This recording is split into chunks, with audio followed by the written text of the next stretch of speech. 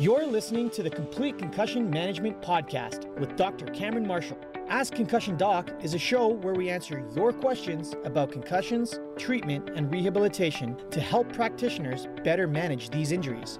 Enjoy the show. Hello everyone, welcome to Ask Concussion Doc, episode number 86, we think.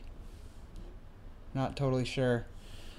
We're still all locked down, still in the middle of the COVID-19 crisis. I hope that everybody is still staying safe and staying healthy, practicing your social distancing, staying sane, not killing your loved ones or your toddlers that are so wonderful but also crazy for some reason.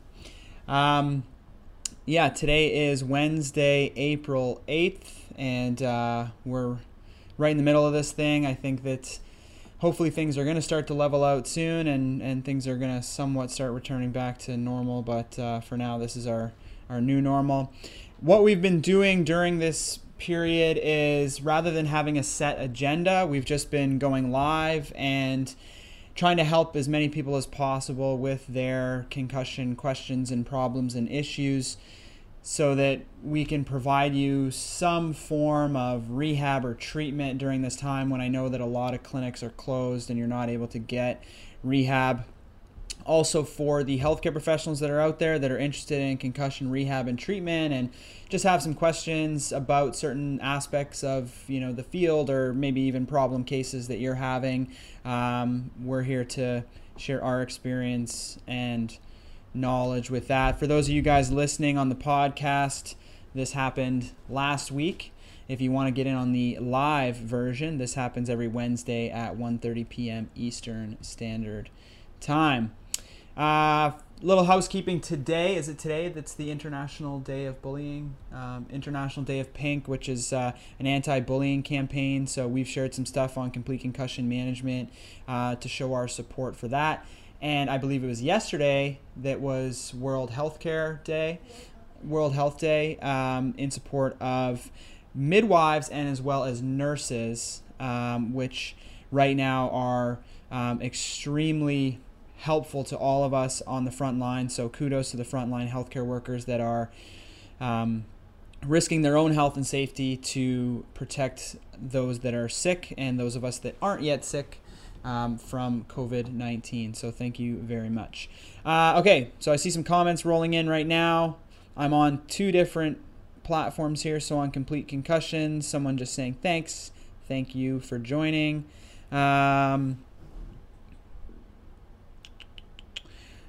Told I have a left BPPV, which is benign paroxysmal positional vertigo, which is a form of vertigo where little crystals in your ear get dislodged and they make you have dizziness. So this person has left BPV horizontal. The PT did a barbecue roll on her, I think, Keisha, 4 times, starting on the right side, and it didn't help. Generally, like BPV, I can't really help you because I would have to know the direction of the nystagmus that's happening.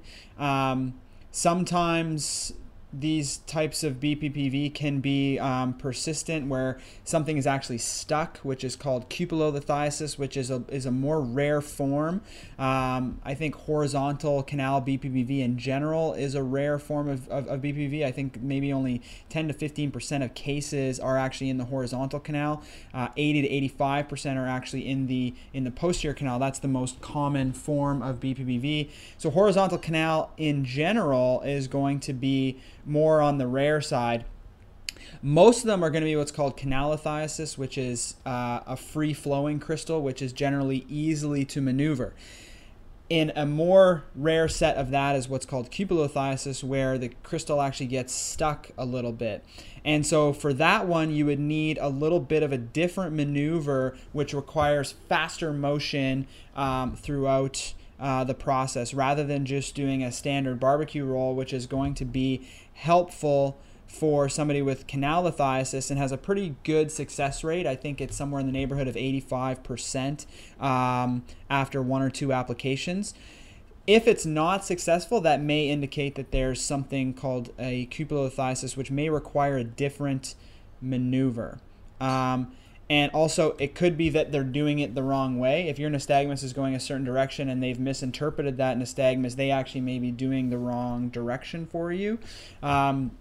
So sometimes in these cases, you need somebody who really, really knows the difference between the canals and which direction and stuff. So I would try to find somebody who's really proficient with vestibular rehab. And I would go from there. BPV is generally a very treatable condition. Obviously, it's very scary because you roll over in bed at night and all of a sudden your room starts to spin and everything goes crazy for a little bit. But it is a very treatable condition. Oh, I see you have another comment here below. I get symptoms raising my arms above the head, turning head to the right, and spinal movement. That doesn't sound like BPV. BPV is positional, meaning that you basically, you may get some symptoms, like you may feel a little bit off balance just throughout your day, but BPV will be a significant amount of vertigo, but only when you're in a certain position, right? It's positional vertigo, meaning that when you're not in that position, you feel somewhat okay. You may feel a little bit unsteady or off, but you don't feel the spinning vertigo sensation. But when you go into that particular position, which if it's, let's say it's left-sided BPV, generally either on your right or your left side, depending on which direction your nystagmus is, which is why things get a little bit confusing with this, but you'll only feel it when you're in that position. If you're feeling vertigo sensation when you're doing different things, then it's not necessarily BPV. It's probably something different, which has to be kind of investigated. So I can't really direct you any further on that. My physio has seen my pupils constantly dilating in and out quickly since my concussion. What could cause this kind of pupil response at times? Your pupils respond to a few different things. One is light, and the other one is accommodation. So accommodation is how near or far your visual field is. So if you're looking far away, your pupils may dilate or open up, or if you're looking more narrowly, they may constrict, or vice versa. So your pupils will change in response to moving a different stimulus towards yourself or away from yourself. Your pupils will also change in response to light. So if there's less light hitting your retina, your pupils will dilate. If there's more light coming in, they will generally constrict. The fact that your pupils are dilating in and out constantly since concussion, this is not a typical finding of concussion. This is a reflex. This reflex is usually more delayed in concussion patients than sped up. But this can also be controlled by the patient, whereas if you're focusing on something far away and then the physio or the PT looks in your eye and then all of a sudden it constricts, it may just be because you've gone from looking at something far away to looking at something closer to yourself. So your pupils will respond to changes in light and accommodation. And generally the concerning thing about pupils is you want them to be equal. So if the pupils are both equal and they're dilating and constricting, that's all just in respect to how much light's coming in or how near or far you're looking at something at the time. If they're unequal, then this could indicate a few different things. Sometimes it's a sympathetic issue, like your sympathetic nervous system has some sort of issue. Sometimes this is what's called congenital, where people will have a dilated pupil and another one be constricted. Sometimes it's in relation to injury, so if you have damage to some of the nerves around your eye, one pupil can remain dilated and the other one would be constricted. So there's a number of different possibilities. Generally, you want pupils to be round in shape. Okay, the acronym is called PERLA. Is it RRLA? Yeah. Pupils equal, reactive to light and accommodation. Pupils equal, round, reactive to light and accommodation. So when light comes in, they should constrict. When light is dim in darkness, they should dilate to try and get more light in so you can see better. And then also with respect to accommodation, meaning how far or near your visual focus is at that time. So as long as they're equal and round and they're reacting to those things, then that is normal pupillary response. If they're abnormal, if they're misshapen, if they're, you would need further investigation on that. But just the fact that they're dilating and constricting, it doesn't necessarily mean anything. What can be great home exercises to work on balance? I just started a virtual workout, but when my heart rate elevates, I get lots of head pain. I have had a tree fall on my head. So elevated heart rate causing an increase in concussion symptoms can be a few different things. The main thing from the University of Buffalo, they've done a lot of research on this, showing that blood flow impairments or blood flow dysregulations related to your autonomic nervous system, when you get your heart rate up, if your blood vessels are not accommodating to the right amount of blood flow, if you're not able to get enough or the right amount of blood flow up into your brain as you're exercising, the theory is that's what causes that increase in symptoms. And so you're considered what's called exercise intolerant. So you start getting your heart rate up and you start experiencing this increase in symptoms. The treatment for that is actually exercise, but you want to exercise in what's called a subsymptom threshold level. So you want to exercise below the threshold in which you get symptoms. Typically, the way that this is tested for is that we put you on the Buffalo Concussion Treadmill Test. So we put a heart rate monitor on you, we put you on a treadmill, we have you start walking, and then we gradually increase the intensity of the test so that your heart rate gradually goes up by a couple beats every minute. And we keep asking you, do you have any increase in your headache? Do you have any dizziness? Do you have any blurred vision? Do you have any symptoms? If your symptoms start increasing with increased exercise, then we suggest that that's likely due to this what's called physiologic PCS, which is an autonomic nervous system or a blood flow issue. Theoretically, that's the thought process behind it right now. Now that we know what your threshold heart rate is, we tell you to exercise, and we want you exercising every day, but we don't want you exercising up here, we want you exercising right here, so that you're about 80 to 90% of what your threshold heart rate is, so that you're not becoming symptomatic every time you exercise.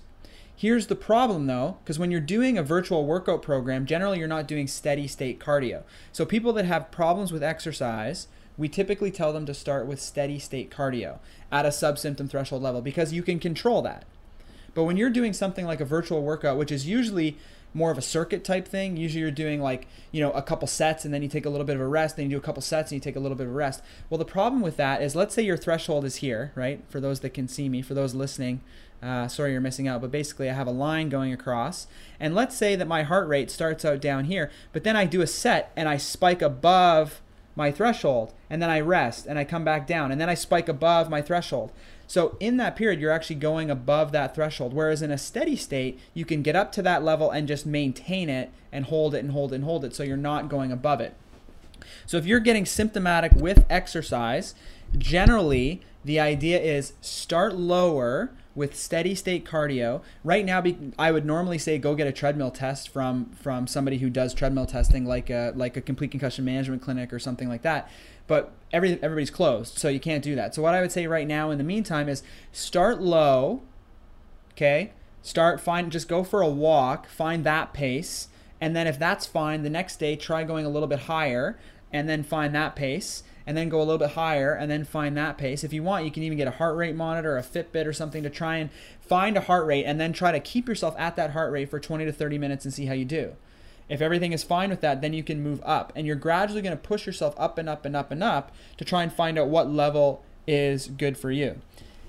The other thing that this could be is issues with your visual system, with your vestibular system, or with your neck, right? If your workout program now has things like burpees and push-ups and different things where you're moving your head in different directions and spinning or, doing standing jumping and things like that, that can activate, your visual system up and down. It can activate your vestibular system side to side.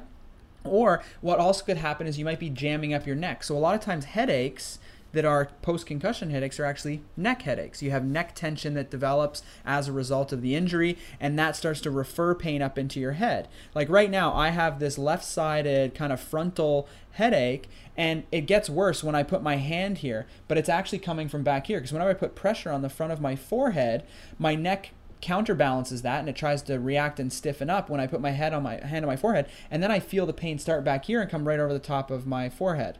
So when you're doing things like burpees and up and down and turning your head side to side, you might actually just have a tight neck that's starting to get irritated and aggravated, and that might be the cause of your head pain. So what I would say is go away from the virtual workout program, start doing just steady state stuff like walking outside and whatever else, socially distancing, of course, getting your heart rate up gradually over time. So go out one day and say, I'm going to stay here at 110 beats a minute, and then I'm going to go up to 115, and then the next day I'm going to go to 120, and the next day I'm going to go 125. Find the balance that works for you, and then do steady state for a while at that level or slightly below. Like let's say 125 was too high. Go back down to 120 or even 115, and then stay there for a week. And then try again at 125 or even 130 and see how you do, and then pull back slightly from that. And you're gradually going to be able to do more and more and more.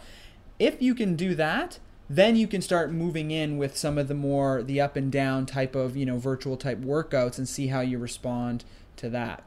If you're still having issues, like I said, it could be other systems that are involved. So that would be my best advice on that. What causes head pressure? It could be a whole bunch of different things. Generally, I find them to be neck related for the most part. So having, neck issues to go with it, that can cause this head pressure, which feels like it's in or it's out. Could be TMJ. Sometimes people will feel pressure right here. That could be a TMJ issue, like your jaw.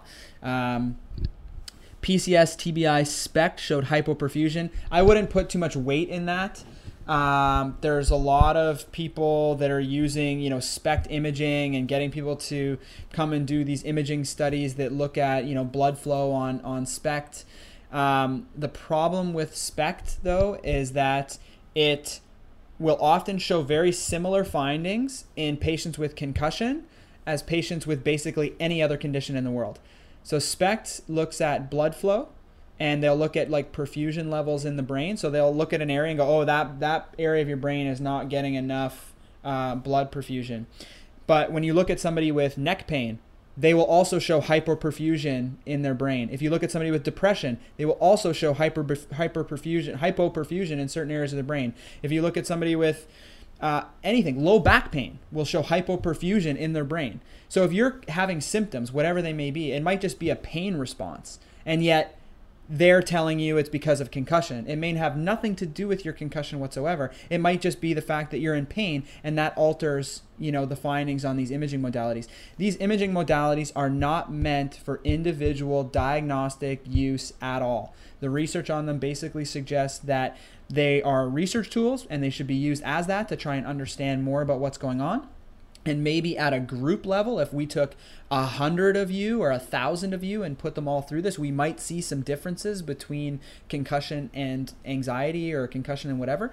But when you take an individual patient, we don't know enough yet about what we're looking at to make an individual diagnostic decision based on your condition. So don't worry about what the SPECT finding shows, because you may just have anxiety. Don't worry about what the SPECT, you may have neck pain. You may have low back pain. You may have pain in general. You may just be worried about your condition, and that may be affecting things. So I wouldn't put too much stock into that part of it. But head pressure, in my experience, is mostly like a neck related issue. It could be to do with, stuff in the inner ears, the eustachian tube. It could be due to TMJ. That's my experience, mostly what it is. Does the tightening of the neck due to stress and looking at screens all day lead to symptoms? Yes, it can.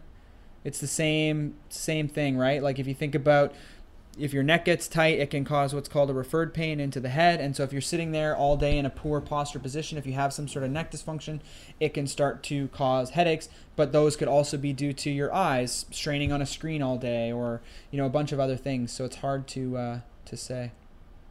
Have you heard of clients 2 months post-concussion experiencing muscle aching when performing tasks? For example, when carrying groceries, soreness of elbow flexors and shoulders. Only in the case where they're severely deconditioned. So a lot of times following concussion, patients are told to rest and do nothing. And the problem with that is that they become very deconditioned. So the patient may experience muscle fatigue or aching with very trivial tasks because they haven't done anything in 2 months and now they're starting to experience it. But generally, if you are having that, that could be signs and symptoms of other things. It's generally not a concussion-related thing. Any home treatment ideas for persistent symptoms related to audio? What do you mean? What do you mean by that? This is Keisha IG. How important is neck strength in concussion? Do you mean in terms of concussion prevention or concussion recovery? This is for Michael_Magic Hands. Sick handle, by the way. Talk about exercise and associated symptoms. Could stimulating trigeminal nerve and vagus nerve potentially reduce symptoms? Yeah, potentially. I haven't seen a ton of evidence on that, but there's a lot right now, especially around vagus nerve stimulation for like gut-brain axis and that type of thing. It's more of like a functional medicine type of treatment, but it's newer. There's just isn't a ton of evidence on it for concussion yet. What do you think about upper cervical chiros like NUCCA? I don't think you need somebody who's like an upper cervical person. You need somebody who knows how to treat the upper cervical spine. But it's not necessarily just your upper cervical spine. Like the upper cervical spine is an important area for concussion. So the question is, what do you think of upper cervical chiros like NUCCA? Generally, if you have neck issues, it's not just the upper cervical spine. Like a lot of the patients that I see have issues with their SCM. They have issues with their lower cervical spine. They have issues with even their upper thoracic spine. So having somebody just focus on this one little spot may give certain people some relief, but it's going to miss a big portion as well. So I wouldn't worry about going to somebody who's just upper cervical. You want to find somebody that knows the upper cervical, but that also works on a lot of the other areas. I find that brand tends to focus just solely on this one little area. They take x-rays and do all sorts of stuff that's been completely disproven to show anything. You know, they'll take x-rays and say, oh, this is shifted this much to the left and whatever else. But if you gradually just turn somebody a little bit, you can make anything look like anything on an x-ray. So I wouldn't necessarily put too much stock in that. But the upper cervical spine is an important component of concussion because it can cause a lot of the same symptoms, but they can also be coming from other parts of the neck. And so if you go to somebody who's only focused on that one little spot, you're going to potentially miss all the other things that may be included, if that makes sense as an explanation. Question: which is a better treatment, osteopathy or chiropractic for neck pain? I don't think I don't think it matters. It's who's the clinician, right? There's really good osteopaths who are gonna do really great treatment. There's really good chiros who are gonna do really great treatment. It just depends on which style you prefer and which one works best for what you have.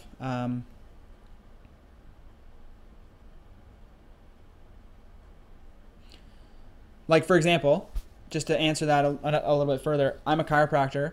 I work on a lot of necks. It's, most of what I do, but I'll have patients that will then go to an osteopath and then come back and say, wow, that was really, really beneficial for me. And then I'll have other patients that may even go to the same osteopath and say, yeah, it didn't really work for me. I didn't really like what they did. So it's personal preference. It depends on the issue that's going on, but really it's patient preference. Could the feeling of head pressure come from issues with the tissue issues? I feel like my issue is very tight behind my ears and the meniscus. What meniscus? Jaw? TMJ, I'm guessing. Meniscus makes weird crunchy sounds in my ears. Yes, head pressure could come from the TMJ. It could come from issues in your neck. It could come from muscles. It could come from joints.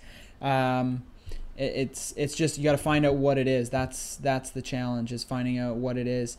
But it could all be involved. Generally, things like right behind the ears, which is a little bony area called the mastoid process, kind of right in this area for those that can see me. Your SCM muscle attaches right there. Your SCM muscle is this kind of big one that comes from right here. If I can push against it there, you can see that pop out. That's the SCM muscle. It attaches back here on the mastoid. So SCM stands for sternocleidomastoid. So it attaches to your sternum, which is right here in the front, your clavicle. So that's your sternocleido, and then your mastoid back here. So it goes from right here to back here. It's this big chunky guy in your neck, and it helps your neck with rotation and flexion and things. And because it attaches back here, oftentimes when you have issues with the SCM, when this muscle gets really tight, it can cause pain to feel right behind your ear and the mastoid process. It also causes pain in the face, okay, the forehead, into the eyes, the cheek, into the jaw. So sometimes this SCM muscle can cause a lot of stuff around the ear and pressure and things. And so that's one that I frequently get to, but it's a lot of clinicians won't treat it. It's a slippery muscle. It's hard to treat, and it's kind of awkward because you're in the front. There's a lot of vasculature there, so some people don't feel comfortable getting in on it. But that can be it. So a lot of times I find that just by knowing where someone's headache is, you can kind of piece together what to check and what to see is potentially the cause. So I would say SCM. Yeah, neurofeedback. So the question is, do you find neurofeedback to be a good way to reduce anxiety and stress post-concussion? Which type of neurofeedback do you recommend? I don't have any specific recommendations. There's some that will work on things like breathing. Those tend to be good. I think this is just a way for you to understand your own physiology and help to kind of reduce your own stress levels. It's an interesting thing. There's more research coming out on it, every day, every month. So I think it's becoming even more prevalent, more well known. But it's a potentially a useful strategy for some people. I was hit by a car 2 years ago, and now I have PCS, and every time I get anxiety, it triggers my symptoms. Will this ever go away? Here's the thing. Okay, great question. Anxiety, the symptoms of anxiety look the exact same as the symptoms of concussion. So what I would say is deal with the anxiety. If you can deal with the anxiety, right, you'll get rid of the trigger that causes the other symptoms. So it's really that way, right? And I have a lot of patients that will have had a concussion as an inciting incident or event, and they'll come in, we'll work on some stuff, and mostly what they're dealing with is an anxiety issue. And so they will go through talk therapy, they may go through a short course of medication or something like that, but once they get that part in check, that's when they start to feel better. So concussion can cause anxiety disorders, concussion can cause depression, and dealing with the mental health aspect is probably the biggest step forward you can make in your recovery. If you have ongoing anxiety and you can't deal with that piece, or you're not handling that piece, all the other stuff is just useless, right? So I would say just deal with the anxiety as if it's an anxiety disorder. Go through, talk therapy. Well, now it's a lot of virtual stuff. Find a social worker, psychologist, something like that you can start working on the anxiety piece, get strategies to deal with that. Do things like meditation, exercise, etc. Things to reduce the anxiety. Because if you can reduce the anxiety, you'll reduce the symptoms that you're dealing with and suffering with. So that would be my number one recommendation for you. Can you discuss what baseline tests you would put in place pre-season for an athlete to use as a measuring tool in case of a concussion during the season? No, these are my secrets. No, I'm just kidding. Yeah, okay. So generally when you're doing a baseline test on an athlete, a lot of people make the mistake of thinking that if you just do a computerized test, that's good enough. All of the evidence on baseline testing and preseason testing shows that a computerized test, which is there's a few different versions out there of different tests that people do. A computerized test by itself there's issues with it. They have issues with retest reliability, and they're not able to test the full spectrum of what could potentially be injured in a concussion. So even the manufacturers of these tools suggest that they are meant to be one component of what should be a more robust, battery of tests. Like anything, when it comes to healthcare or medicine, if you're only going to use one test, you're going to miss a whole bunch of stuff, right? One example that I use is, let's say you, for our physiotherapists out there, let's say you think somebody has a meniscal injury in their knee. And if you were only going to do one orthopedic test, your diagnostic accuracy would be minimal. Whereas if you were to do 5 or 6 different tests that would help you to now go, okay, I'm starting to see a pattern here where now it definitely is a meniscal tear. Or I did this test and it was positive, but these other 5 were negative, so I'm starting to think it's not a meniscal tear, it might be something else. Right? Because there's always a margin of error with any test that you do. So the trick is to find the best battery of tests that you can utilize to help arrive at your diagnosis. Right? Like if I do blood work on somebody, I may pick up some abnormal things. And then I'm going to say, you know what, this is indicative of this. I'm going to do some more blood work in this area because these 2 things are out of whack. And then you're going to see some more findings. And that might lead you to get a urine test. That might lead you to do an ultrasound on somebody's abdomen. And then that ultrasound might show a little thing. That might lead you to get a CT scan and then maybe a biopsy and eventually lead to the diagnosis of whatever it may be. But if you were just to do a urine test or you were just to do a blood test and then try to make a diagnosis from that, you're going to miss a whole bunch of stuff, right? So it's the same thing with concussion. So relying on any one test is going to be insufficient. And a lot of clinics are just doing computerized testing. A lot of schools are just running computerized testing and saying, hey, everybody come in and do this computer test. That's your baseline. But you're going to miss a huge portion of potential concussion injuries if that's all you're doing. And you're also going to make clearance decisions way too early in a huge portion of people if that's all you're doing. So when you're doing a baseline test, you have to think about what areas could be impacted following concussion. And you want to try and encompass all of those areas, and you want to have a multifaceted approach, right? If you're only doing computer tests, you're going to miss balance, you're going to miss ocular motor tracking, you're going to miss a whole bunch of stuff, strength, motor strength potentially. So what we've done at Complete Concussion Management, we've gone through all the different tests that are out there, tried to find the test with the best test-retest reliability, right? And nothing's going to be effective beyond 8 months to a year or so. So you're going to have to retest people every 8 months to a year. We've had a hard enough time trying to get people to come back year after year after year to do this type of testing.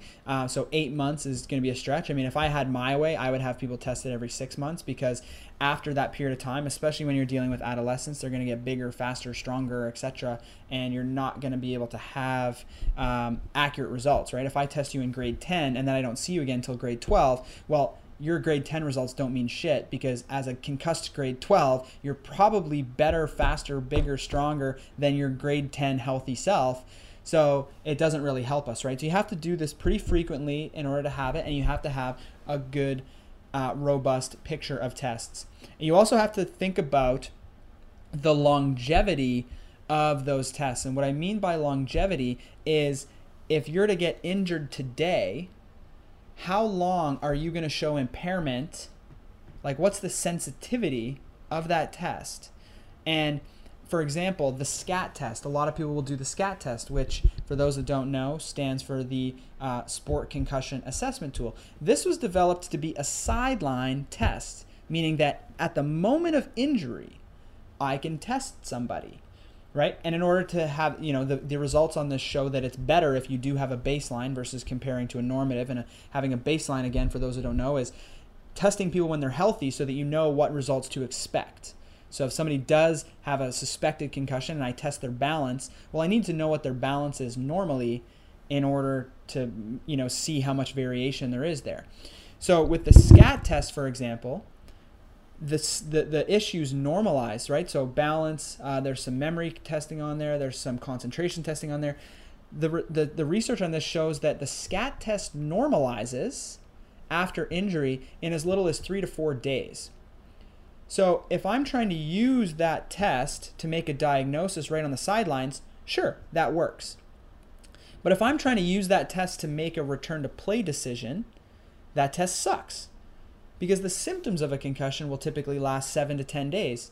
When my baseline becomes important is trying to make a return to play decision afterwards, because we know that the healing of the brain takes longer than it does for the symptoms to go away. So now I want to know, okay, the symptoms are gone. How's their function? Well, I can't use the SCAT test because it sucks, because it's only 3 to 4 days and then it normalizes. It's not sensitive enough to show me things beyond that. So the SCAT test, helpful for diagnosis, not helpful for return to play. So what else can we use? Well, we can use, let's say, the BEST test, which is part of BALANCE, which is the Balanced Error Scoring System. That's part of the SCAT. That normalizes again in 3 to 4 days. But if you look at a force plate and you look at center of pressure area, for example, which is one of the tests that we use, that doesn't normalize for 3 to 4 weeks. There you go. So now the force plate can help me make a diagnosis, but can also help me make a return to play decision. So I would definitely want to include force plate data and postural sway into my assessment battery. Another one, reaction time. We use a simple dropstick reaction time test, which was developed by the University of Michigan. It has excellent test-retest reliability, and it shows that it takes 14 days to 21 days to actually normalize after concussion, and in some cases actually even longer than that, up to as long as 50 days to normalize. So good test for diagnosis, good test for return to play. We also use a test called the King-Devick test, which is an ocular motor tracking test. This test has been shown to be one of the most sensitive concussion tests on the sidelines, and also shows dysfunction in concussed patients for weeks after the injury. That's what we want. So it's good on the sidelines and it's good for return to play. Okay?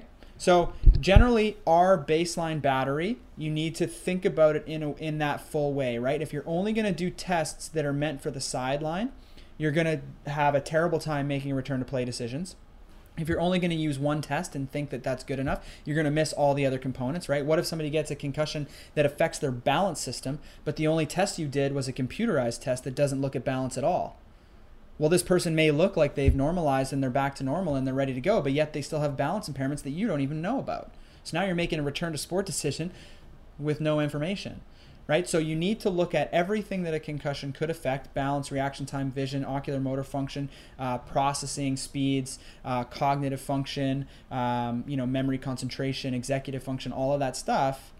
And you need to have something that can see that in the acute stages, but also after the symptoms have gone away.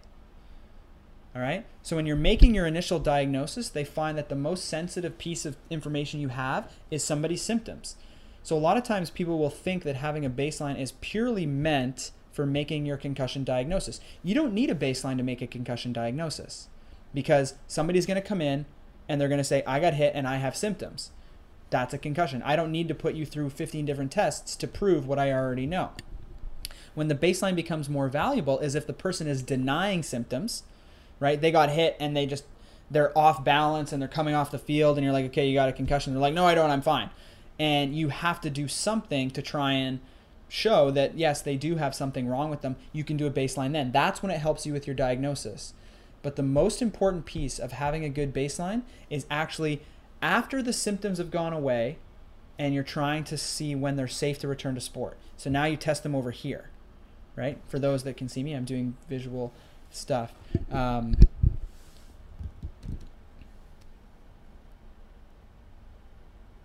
I hope that answers the question. Any chance you have a video of patients with a concussion doing basic treatment, searching for my class? The only videos we have, I have like non-patients doing stuff just for educational purposes, but I don't film patients typically because of health privacy stuff, but sorry. All right, that's it for me. See you guys. Stay safe, stay healthy, and I'll see you next week. Bye-bye. Thank you for listening to the Complete Concussion Management Podcast. If you like the show, please subscribe and let us know by leaving a review. Have questions about concussion management for future episodes? Submit them to our website, Facebook, or even Instagram. See you next time.